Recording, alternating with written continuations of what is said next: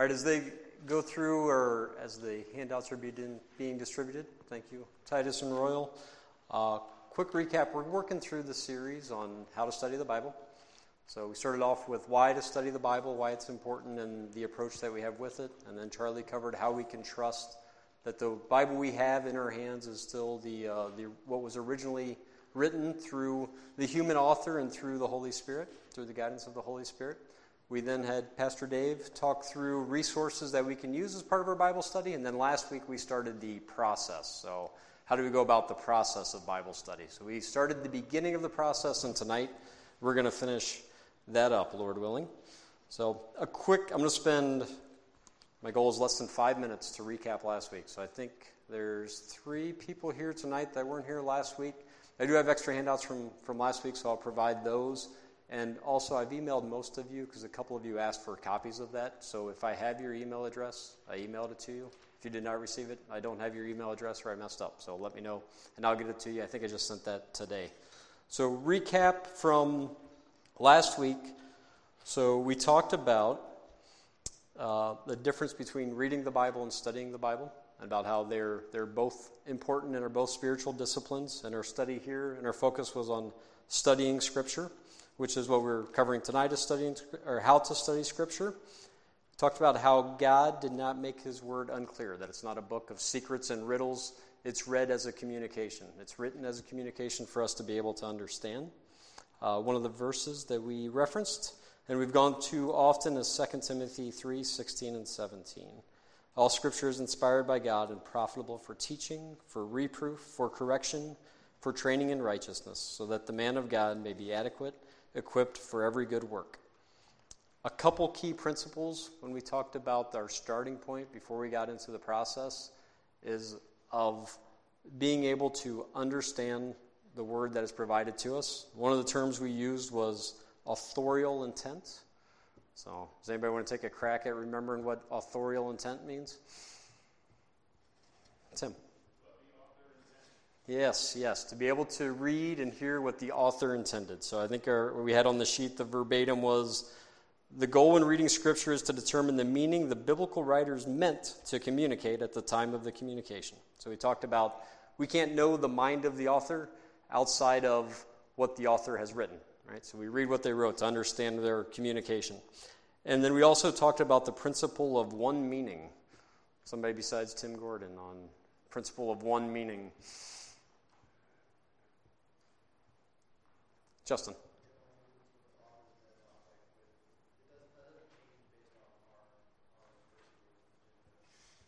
So we don't go into it with trying to read a meaning into it. We read, as we talk about authorial intent, with finding that the meaning that the author intended. How many meanings are there in what's written when we read Scripture? Normally. One, as Charlie says. One meaning. How many applications? I see limitless. I see a lot. Yeah, so potentially many, many applications. One meaning, potentially many, many applications. So that is a foundation. So let me go back into the first 3 steps in the process that we talked about last week. So we began the process we start with affirmation. So on your sheets, I think you have all 9 steps in a box, and we'll talk through those. The first one with affirmation as a recap is that it is God's Word. Therefore, we accept it as inerrant, that it is, meaning it's truthful, it's free from error, and that it's infallible, that we can trust it. So it's truthful and we can trust it. It's inerrant and it's infallible. So that's our starting point. So we have the original writings and we can trust what they are as true. There's one ultimate author that put this all together, so you're going to have one harmonious account, right? So we can trust what is there. The second is, one comment that I really like that I want to say again with affirmation is we need to be teachable and submissive to Scripture, even when Scripture condemns our actions and steps on our toes. And then the second item was preparation. So what does preparation mean as a step? What do we do in the preparation step? We pray. So we look for guidance through the Holy Spirit. So we talk about the author I talk about the big A author, the Holy Spirit, and the small a, the human. And then we have the Holy Spirit indwelt inside of us as the the circle for understanding. So we pray to the Holy Spirit to provide guidance as we read His Word. Third step is around observation. So that's where we spent the majority of our time last week. I had a comment on the sheet around observation that the goal of the observation step is to gather a basic knowledge of what the text is saying. I would like to rephrase that one slightly. So we talked about Louis Agassiz as the one example of the hemulon fish, and you observe the hemulon fish for 3 days. So even though the only step he did in that whole process was observation, he learned a lot more than a basic understanding and basic insight. So through the observation step, we can actually get a deep knowledge through observation before we even move further. So I don't want to understate observation, even though I felt like it was a strong emphasis of last week of don't rush past observation. I want to say that again. Don't rush past observation, and don't rush past the step of finding the meaning of the Scripture before we get into application. So, for observation, we talked about the example of going to a doctor, and none of us are too keen of going to a doctor who would quickly start giving you the diagnosis before you even talk to him. So the same thing with observation. To take his time, to understand what's going on, to really understand the situation is what we're looking for in the observation step. From there, I think we are ready to dive into picking up what's new this week with step 4. So step 4 of investigation. So we talked about when we approach Scripture, and last week we went through Matthew 28:16 through 20, and we said approach it with, I don't remember if I said an investigative spirit or an inquisitive spirit, so I'll say whatever of those two verbs you like better. Ultimately, we're approaching Scripture with the desire to really dive into it and to learn, so to have an investigative spirit as we approach it. So we wrote observations to feel the process. We went through it kind of quick, but we had a little bit of time to write down observations. And also while we were writing down the observations, we took a moment to say, as you're observing things, write down the what questions and the why type questions, especially, of what are things you don't know just from the first read through, and as you observe it more, start recording those, because the next step is the investigation, where we're going to go into it further. So you've already started with some questions of what and why type questions. When you get into the investigation phase or step, it's you're beginning the work to answer those questions. So how do you go about answering all these questions that you wrote? So some key resources is first starting with the context. So making sure you're really understanding with what you wrote, what's going on before this, what's going on after it, to help set the stage of can some of it be answered with context already. We talked about one divine author. So we start looking at cross-references as the next key step. So within that passage, most Bibles, you'll have the cross-references available. So the areas that you had for observation that you want to go further into, start reading the cross-reference verses. That is really the whole principle of Scripture, interpreting Scripture. Then you have some words in there that stand out. You can tell they're important words, but you wonder what exactly do they mean by this word and how else is it used in Scripture. So then there's the opportunity to utilize some resources of doing that word study. So you can see where else that exact same word has been used in Scripture, find out the meanings for it to best understand which, based on this context, which meaning makes sense at this point in the investigation. So all of this, a lot of opportunity to utilize other resources, a lot that Pastor Dave talked through a few weeks ago, and a lot of opportunity to utilize just Scripture to go through it. So I recommend to try to start often heavily in Scripture itself and be doing and digging those nuggets and treasures yourself. But I don't want to use the term pride because it's the wrong term. There are a lot of very excellent teachers that are great to learn from also. So it's good to be able to start into it. Have you ever had, let me say it this way, what Pastor Mark this Sunday is probably covering 1 John 4, starting at verse 13. So most likely, Lord willing, to be able to look at those verses beforehand, spend a little bit of time studying them on your own, and then come into a Sunday service and see what you learned from the message versus kind of a first fresh read. When you've gone through some of that study yourself, the learning is so much more fresh, and it gives you a stronger conviction because you're building it yourself. So let's go and do the investigation step right away on Matthew 28:16 through 20. So tonight we'll do this, we'll talk about the step, and then we'll do the step within this passage. So your second handout is, well, we've got the worksheet 2 of 2. And the first side of it is step 4, investigation. So quickly as we get into the passage, let's not shortcut our steps. So we know going in, we believe this to be inerrant, trustworthy.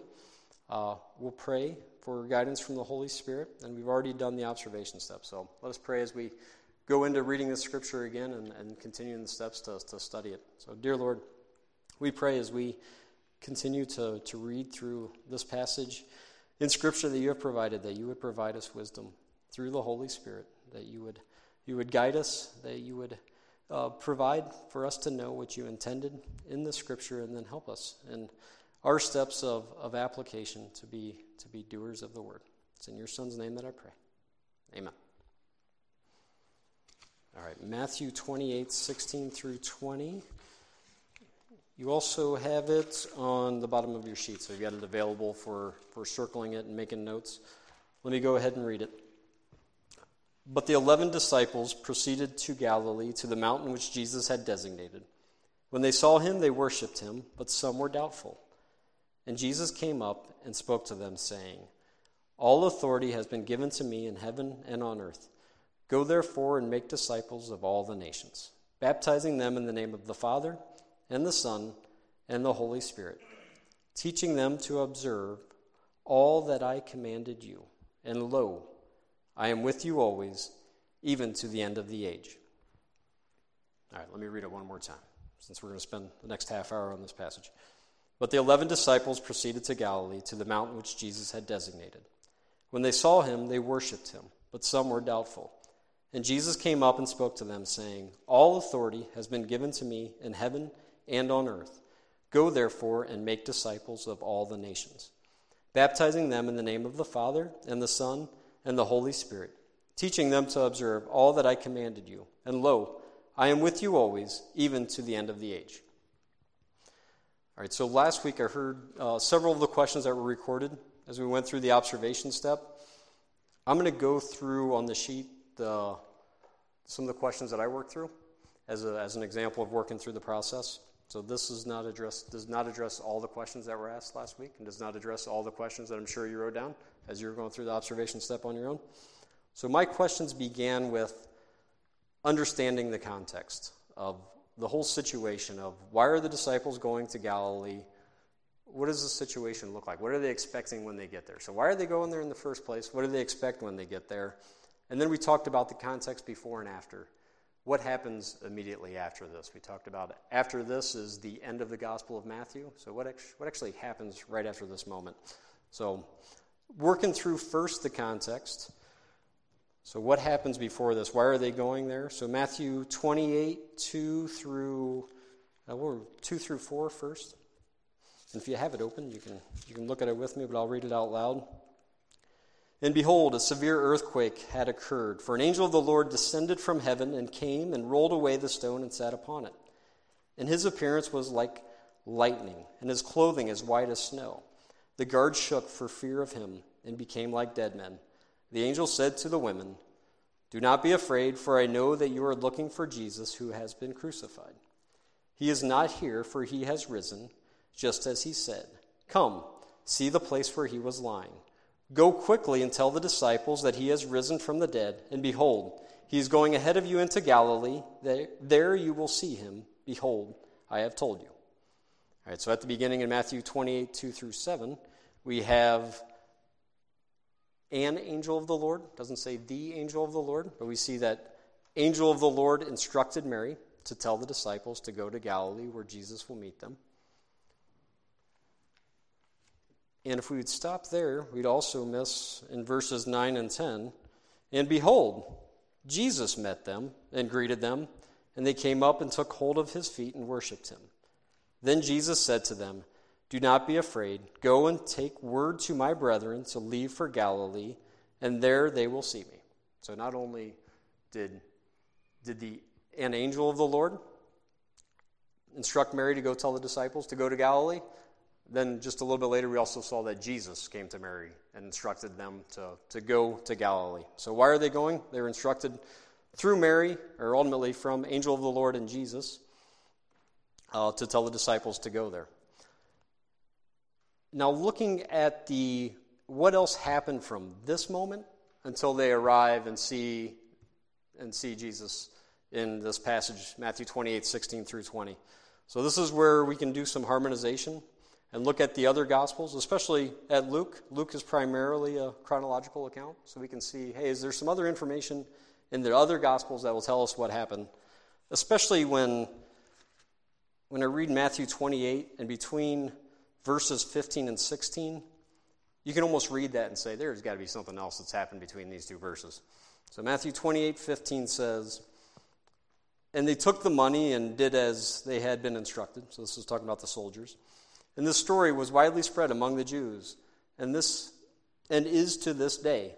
And then verse 16, "But the 11 disciples proceeded to Galilee, to the mountain which Jesus has designated." So going over into the end of Luke, picking up at verse 24, or chapter 24, I'm not going to read all of 13 through 35, but you can quickly, looking at Luke, see where it picks up at the same spot. And so what happened in verses 13 through 35 is that's where Jesus appeared to 2 disciples on their way to Emmaus.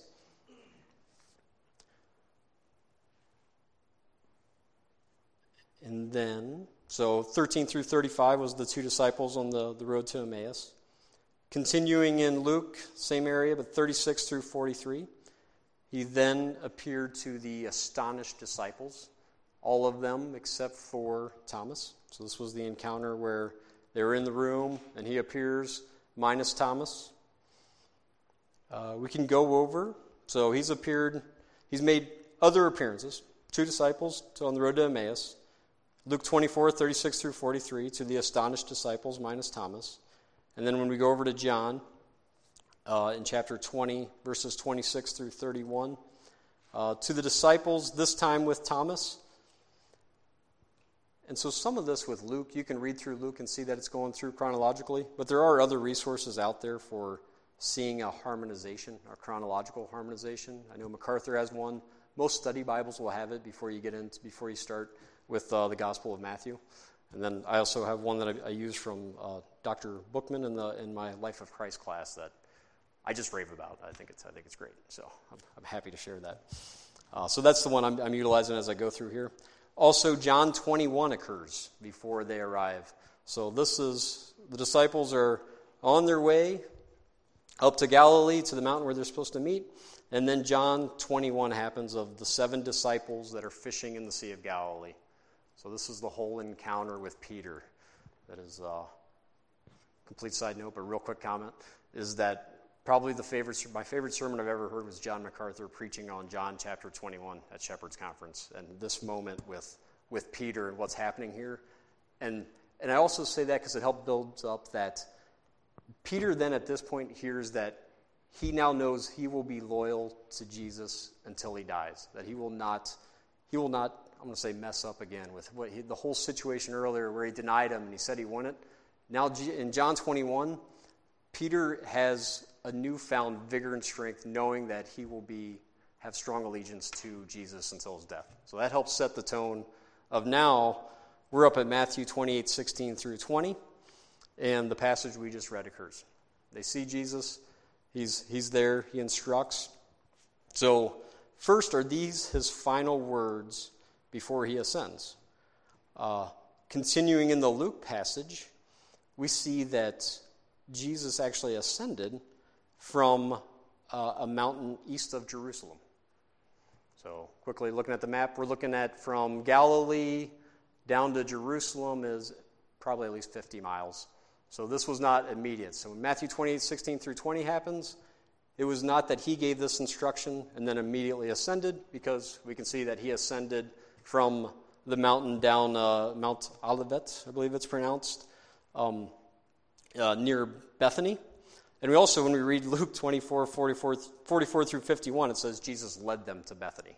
So he gave them this instruction, and then he led them to Bethany before he ascended. Trying to go a little bit further on it, is a cross-reference outside of the Gospels. In 1 Corinthians 15, it gives the orderly account of when Jesus appeared to others after his death.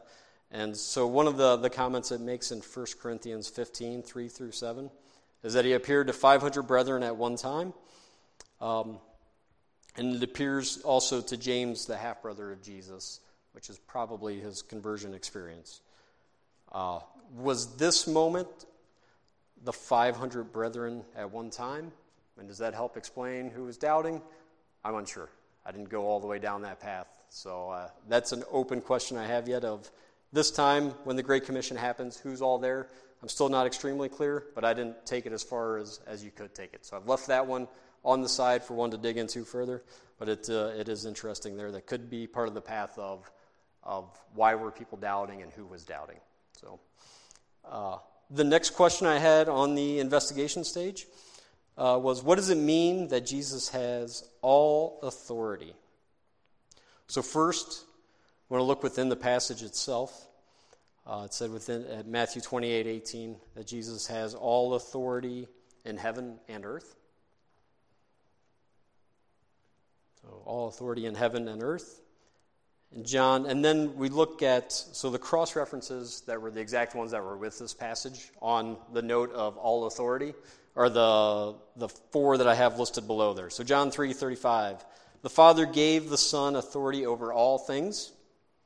So he has authority over heaven and earth. Father gave the Son authority over all things. John 5:27, he has authority to execute judgment. 1 Peter 3:22, he has authority over the angels. So over heaven and earth, over all things, to execute judgment, authority over the angels. And then Philippians 2:9, his name is above any other name. So some definition from looking at those cross-references of all authority that Jesus has. So when he has all authority to give them that commission, the commission to the disciples. Also, what is included in making disciples? So a two-part question for this one and the next one is, when we talk about making disciples, what does that mean? What does it actually involve? And then how would you define disciple? So if we're looking at the cross-references and making disciples, first within the passage itself includes baptizing, teaching to observe all that Jesus commanded them.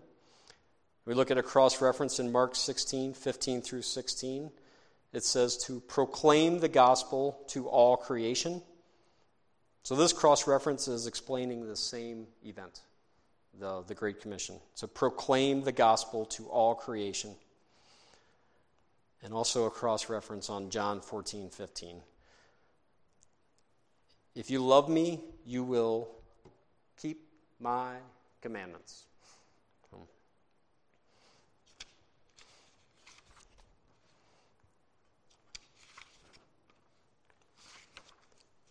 Going further on, what is a disciple? So here I utilize just a Bible dictionary. The Easton's Bible Dictionary is the one I used. But it's a definition of a disciple of Christ is one who believes his doctrine, rests on his sacrifice, imbibes his spirit, and imitates his example. I had to look up imbibes. It went with absorbs is another word for imbibes. So what is a disciple? A disciple believes his doctrine, rests on his sacrifice, absorbs his spirit, and imitates his example. I have a few passages here. I'm just going to read them quickly of a cross-reference from the Bible dictionary. It referenced 3 verses for the definition it just provided to help give it the, what is it standing on to give that definition? So in John 6:69, we have believed and have come to know that you are the Holy One of God.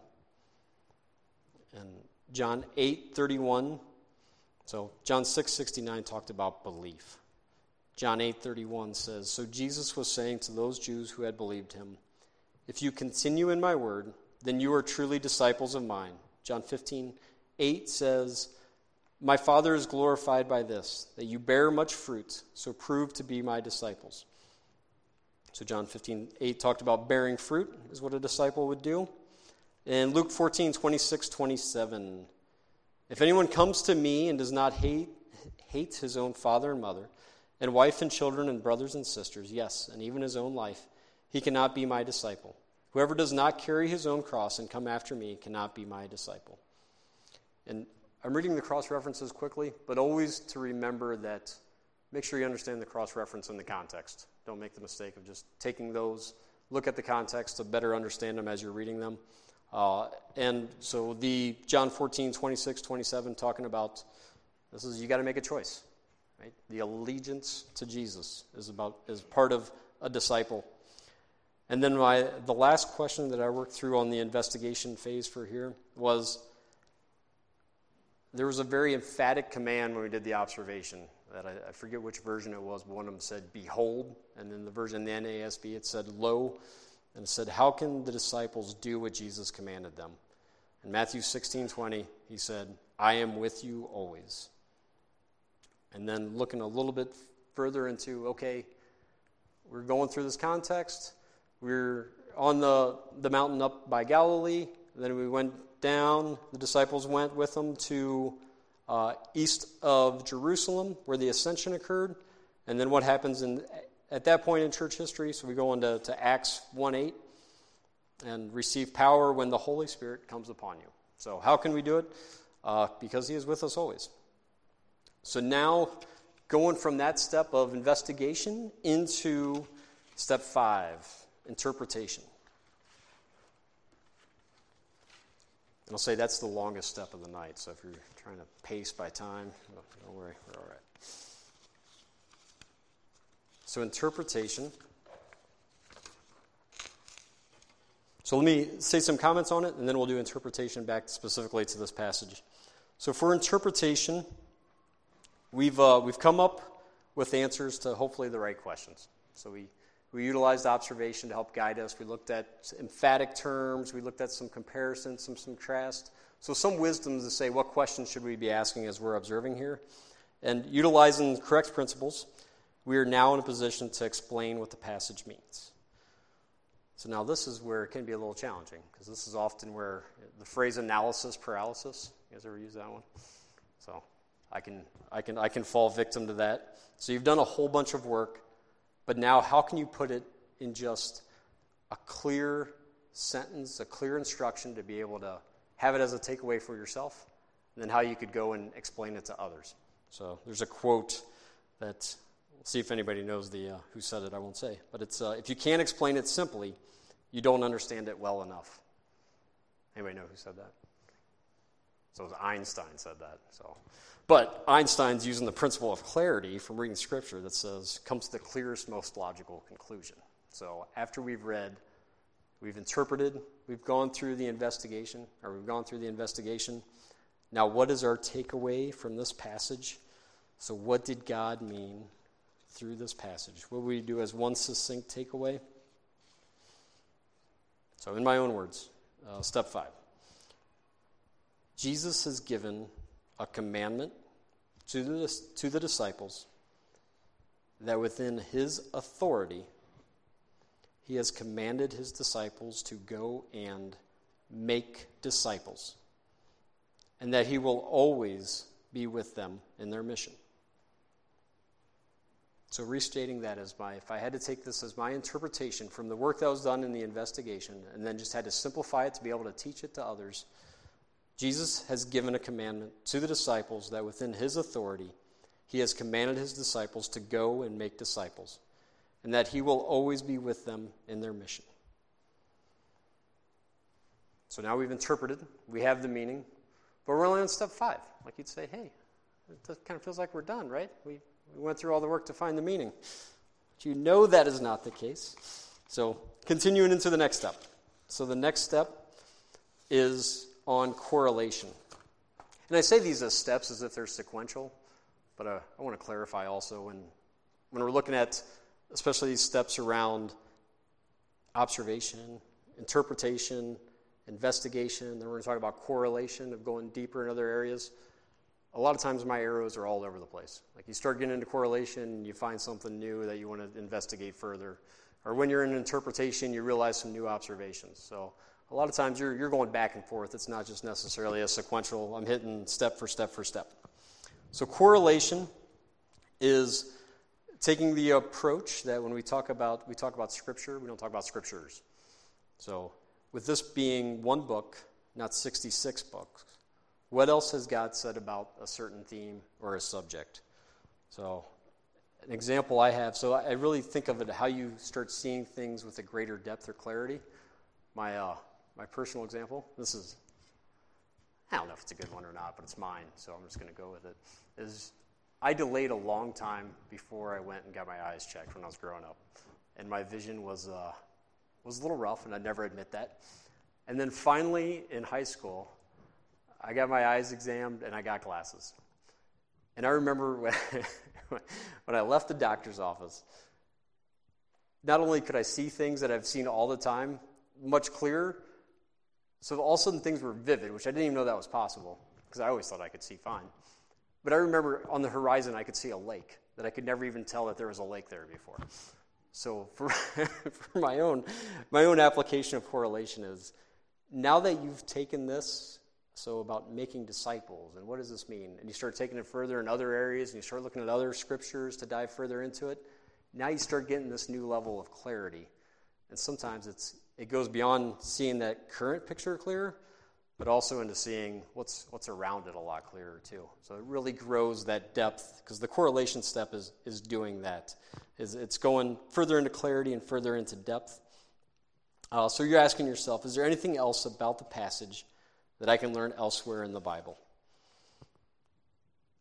Yeah, so correlation is seeking to see the part in light of the whole. So the passage that we're reading through the whole of the entire Bible.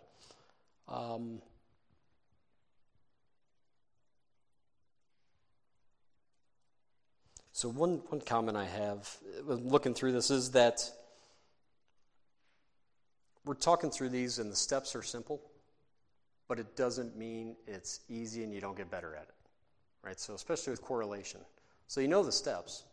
You know, hey, I'd like to learn more about what does it mean to be a disciple. I can follow these steps to find it out more. But as you do this more, that starts growing it as a skill also.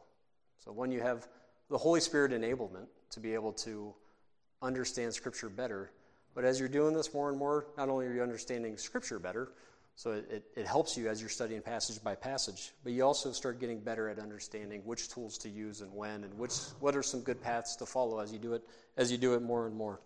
So the correlation example I put on this one, so step 6, is I just listed a few of them here. So I didn't go further down on the path of what does it mean that some doubted and who doubted, and what did they doubt. So that'd be a good word study to look up and say, what does that term doubt really actually mean? What does it mean to make disciples? So a key part of this was to go and make disciples. In our step in interpretation, we started talking through and we said, here's some things that were evident right away of making disciples from this passage and then from the cross references. But if this is the key command that was just given, I would sure like to even go further and understand what that means. Right? So I think that's a great opportunity to keep going further with it. And then another question is, he says we have the power to do this because he is with us always. So what does that mean? What does that mean? So opportunities for further exploration, which then just drive more observation. You see where the cycle goes, where now you're digging all kinds of gems and it just gets exciting, and there's no real end to this journey until the Lord takes you away. But that's a great journey to be on. Going into step 7. So we've gone through it. We've observed. We've investigated what we've observed.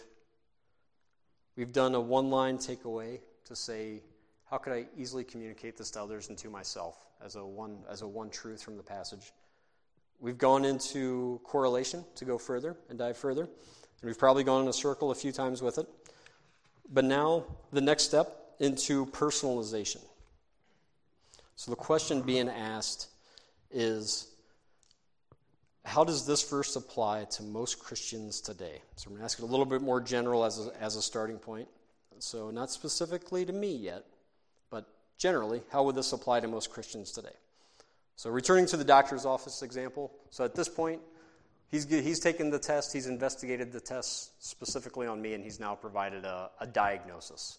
So now that's where we're at in this passage. We know what the problem is. I have pneumonia, and whatever I take for pneumonia is now what I'm going to be prescribed. So looking into, I've been prescribed my medicine for pneumonia. Does anybody know what they prescribe for pneumonia? Is it an antibiotic? I've got my antibiotics. But if I don't take my antibiotics, what happens? Still probably going to get worse. I'm still going to have pneumonia. So now I may know a core truth, but if I do nothing about it, it's going back to the James verse of being hearers of the word but not doers of the word. So we read for transformation. So why do we read Scripture? To find the meaning? Why do we go through that effort and the observation and to make sure we interpret it correctly? Ultimately, we do that because we want to be transformed by the text. So what God has provided, what we've come to understand through this process.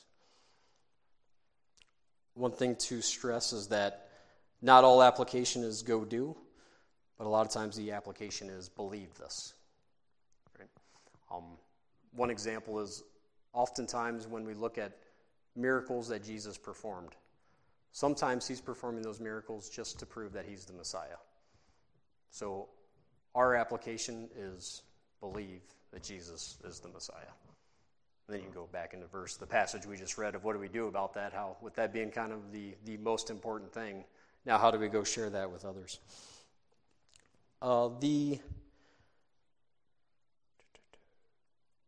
So one rule, and I've said it and I'll stress it, but it's good to stress it over and over, is to make sure whatever you have for the application, whatever we have for the application, it goes back to be connected to that single meaning of the text. So we don't want wayward applications.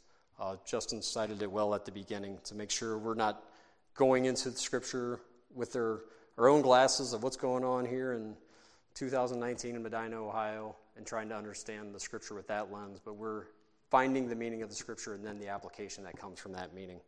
So on over to our passage, Matthew 28, 16 through 20, on verse 7. So how does this verse apply to most Christians today? All Christians are disciples who have been called to make disciples in obedience to Christ. So if I had to say, how does this verse apply to Christians today? All Christians are disciples who have been called to make disciples and to do that as part of being obedient to Christ, to the command that he has provided. So now we know generally what to do for personalization. Now let's get a little bit more specific. So on this one, I'm gonna ask you guys when we get there of how would you apply it for anybody that would like to share. So appropriation is now taking it truly beyond that intellect, and the fruit of the labor from the head now going to the hands and feet. So instead of saying this is how it applies for all you guys, which makes a lot of sense, this is what I'm going to do about it. So this is what am I specifically going to do to apply this truth to my life. I like to say at work is you have some high ambitions and milestones, and you may have some goals that are down the road months from now, but my first question is, what are you going to do in a week as you work towards that goal? So as you look at this passage and you think about it for yourself, what are you going to do to apply this truth? And taking a step further, what are you going to do this week to apply this truth? You've been given the command to make disciples. Anybody have anything that they already know that they're going to, Lord willing, do this week?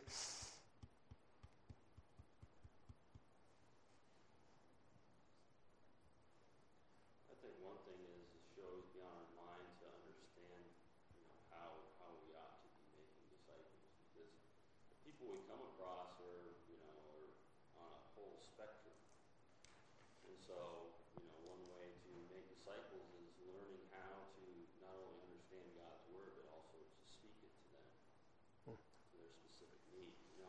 Making disciples isn't necessarily, it may be a lifetime process, but it also may be that initial, you share the gospel with somebody, they're saved, you don't know that. Mm-hmm. So understanding, kind of the dynamics.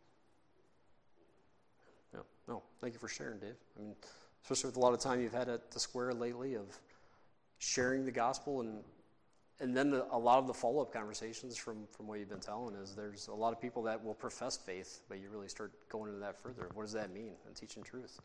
So it's good.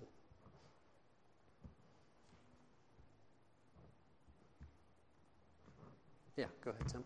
Say if we have children in our homes, that we have a captive audience.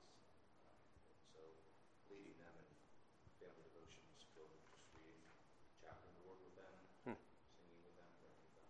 Those are disciples. Very good. Cool. Very strong point. Thank you, Tim. All right, so Titus, go ahead.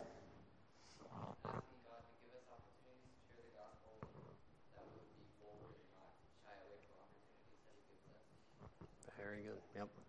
I like that. Very well said. So to be praying for the opportunities and to act on the opportunities. Very well said, Titus.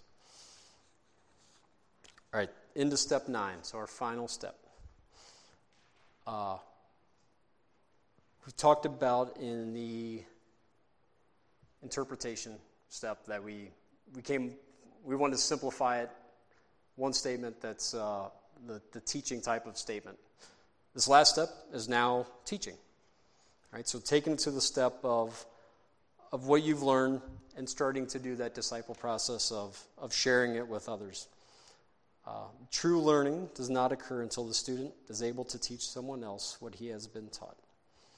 So think of the times where you've been studying something in Scripture and then that conversation comes up.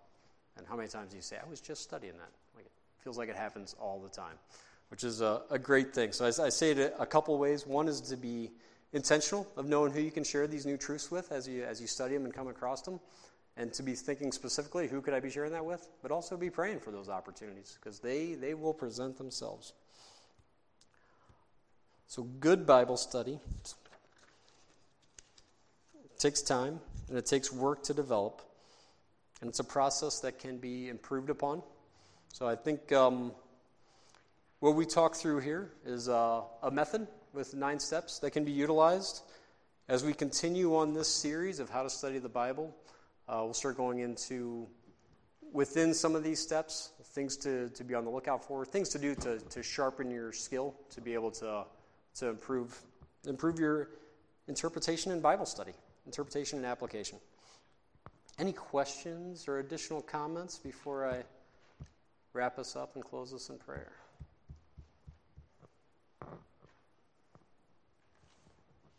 I think this is a great model to follow.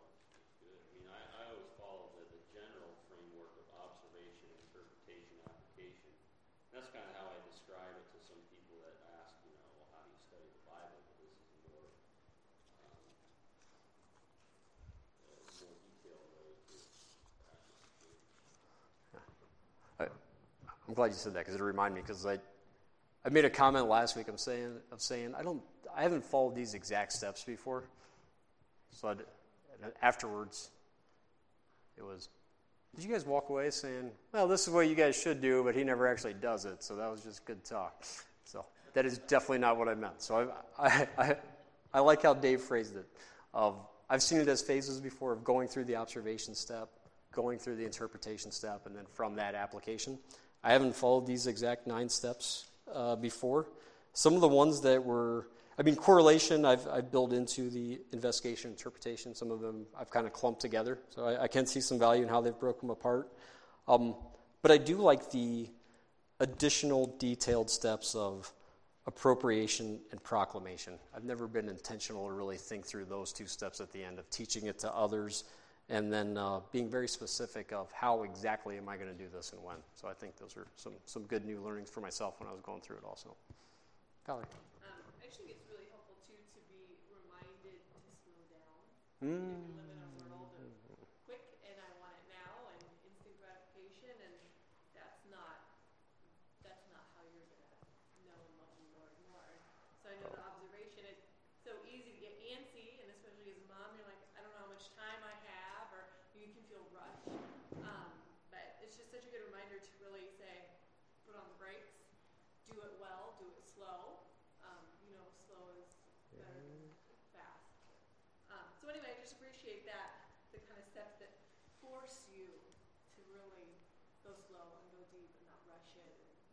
playbill or whatever. Yeah. Thank you, Valerie. Very, very good to take your time and look. Yeah, that's great. All right, let me go ahead and close this in prayer. All right, dear Lord, we're so thankful to be able to spend this time together as we continue to strive and desire to know your word.